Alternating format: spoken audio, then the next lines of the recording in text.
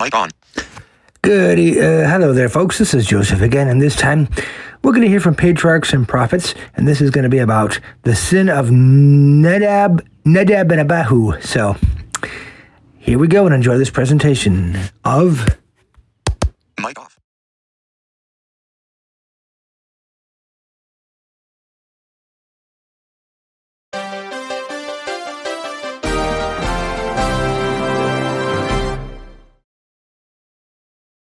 Mic on.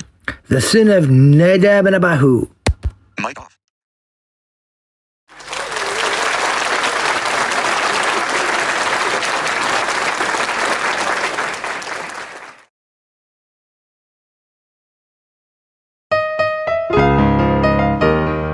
Chapter 31.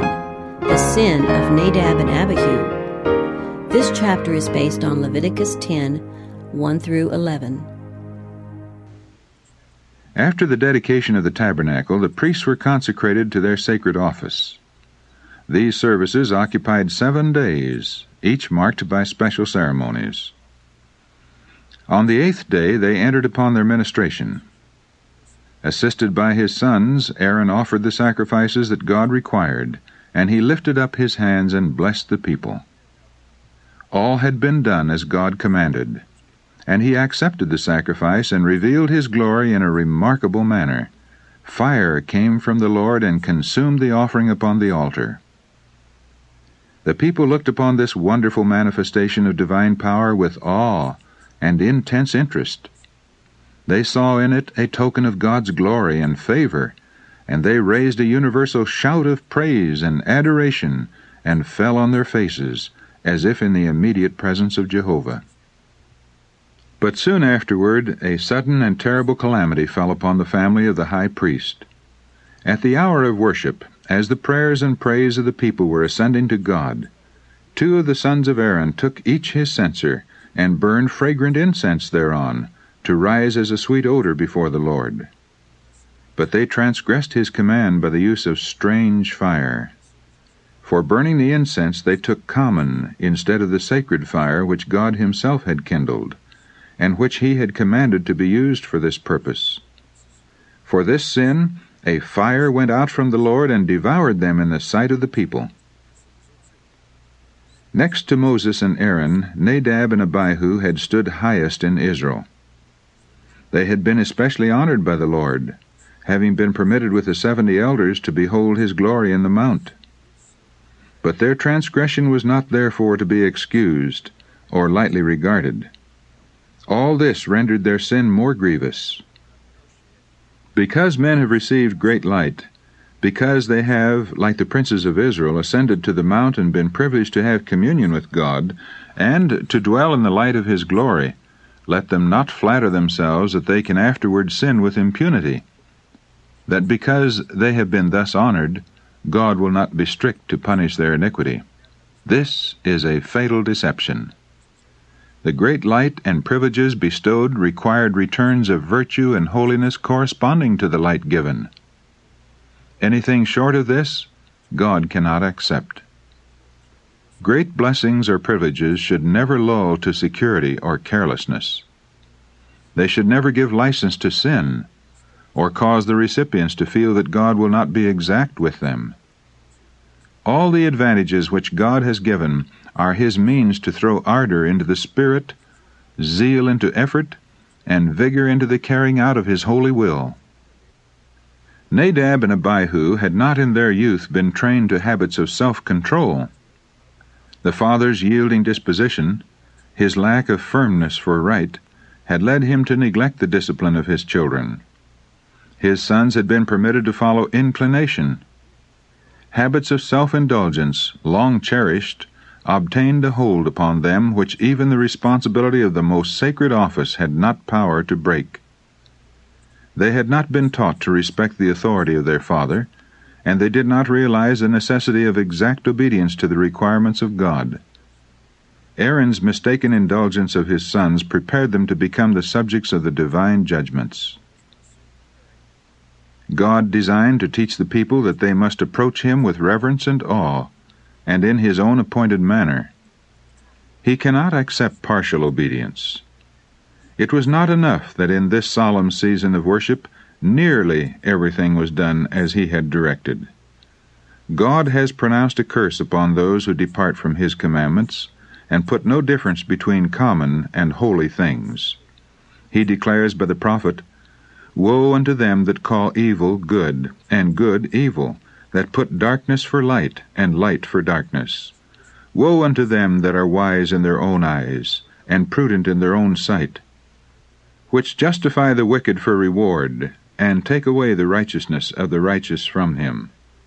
They have cast away the law of the Lord of hosts, and despised the word of the Holy One of Israel." Isaiah chapter 5, verses 20 to 24.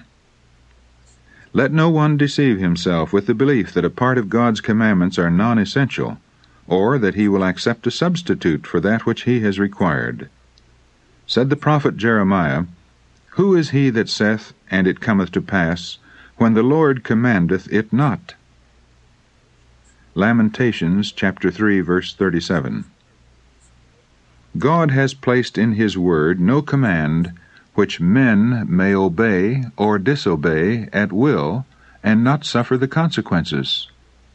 If men choose any other path than that of strict obedience, they will find that the end thereof are the ways of death. Proverbs 14 and verse 12. Moses said unto Aaron, and unto Eleazar, and unto Ithamar his sons, Uncover not your heads, neither rend your clothes, lest ye die, for the anointing oil of the Lord is upon you. The great leader reminded his brother of the words of God, I will be sanctified in them that come nigh me, and before all the people I will be glorified. Aaron was silent. The death of his sons, cut down without warning in so terrible a sin which he now saw to be the result of his own neglect of duty, wrung the father's heart with anguish, but he gave his feelings no expression. By no manifestation of grief must he seem to sympathize with sin. The congregation must not be led to murmur against God. The Lord would teach his people to acknowledge the justice of his corrections, that others may fear. There were those in Israel whom the warning of this terrible judgment might save from presuming upon God's forbearance, until they too should seal their own destiny. The divine rebuke is upon that false sympathy for the sinner which endeavors to excuse his sin. It is the effect of sin to deaden the moral perceptions, so that the wrongdoer does not realize the enormity of his transgression, and without the convicting power of the Holy Spirit, he remains in partial blindness to his sin. It is the duty of Christ's servants to show these erring ones their peril.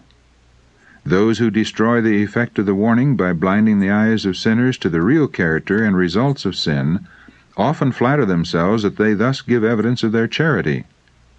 But they are working directly to oppose and hinder the work of God's Holy Spirit. They are lulling the sinner to rest on the brink of destruction. They are making themselves partakers in his guilt and incurring a fearful responsibility for his impenitence. Many, many have gone down to ruin as a result of this false and deceptive sympathy.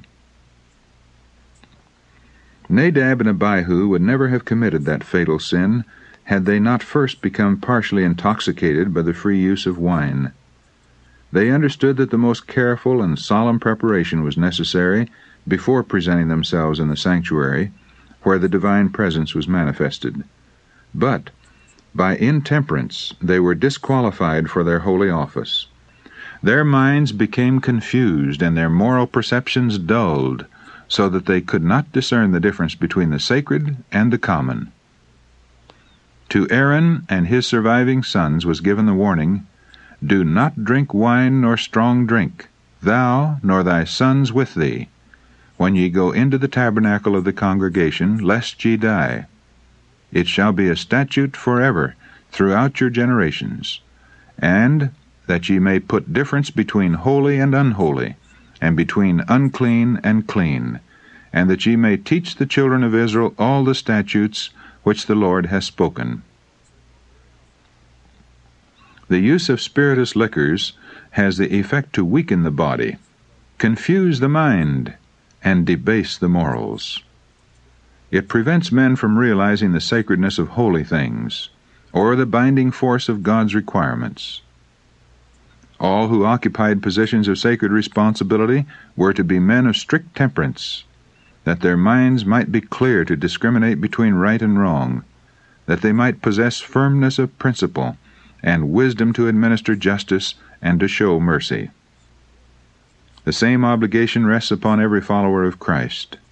The Apostle Peter declares, "Ye are a chosen generation, a royal priesthood and holy nation, a peculiar people." 1 Peter chapter 2, verse 9. We are required by God to preserve every power in the best possible condition, that we may render acceptable service to our Creator. When intoxicants are used, the same effects will follow as in the case of those priests of Israel. The conscience will lose its sensibility to sin, and a process of hardening to iniquity will most certainly take place, till the common and the sacred will lose all difference of significance. How can we then meet the standard of the divine requirements? Know ye not that your body is the temple of the Holy Ghost which is in you, which ye have of God, and ye are not your own? For ye are bought with a price. Therefore glorify God in your body and in your spirit, which are God's. 1 Corinthians chapter 6, verses 19 and 20. Whether therefore ye eat or drink, or whatsoever ye do, do all to the glory of God. 1 Corinthians chapter 10, verse 31. To the Church of Christ in all ages is addressed the solemn and fearful warning, "If any man defile the temple of God, him shall God destroy. For the temple of God is holy, which temple ye are." 1 Corinthians chapter 3, verse 17.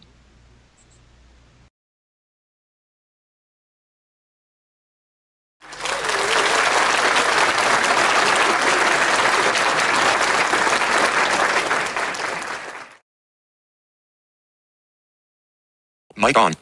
Well, folks, this completes the episode about the sin of Nadab and Abihu. I hope you found this episode to be a blessing to you and informative. Until next time, this is Joseph saying God bless you and thank you for listening. Bye for now. Mic off.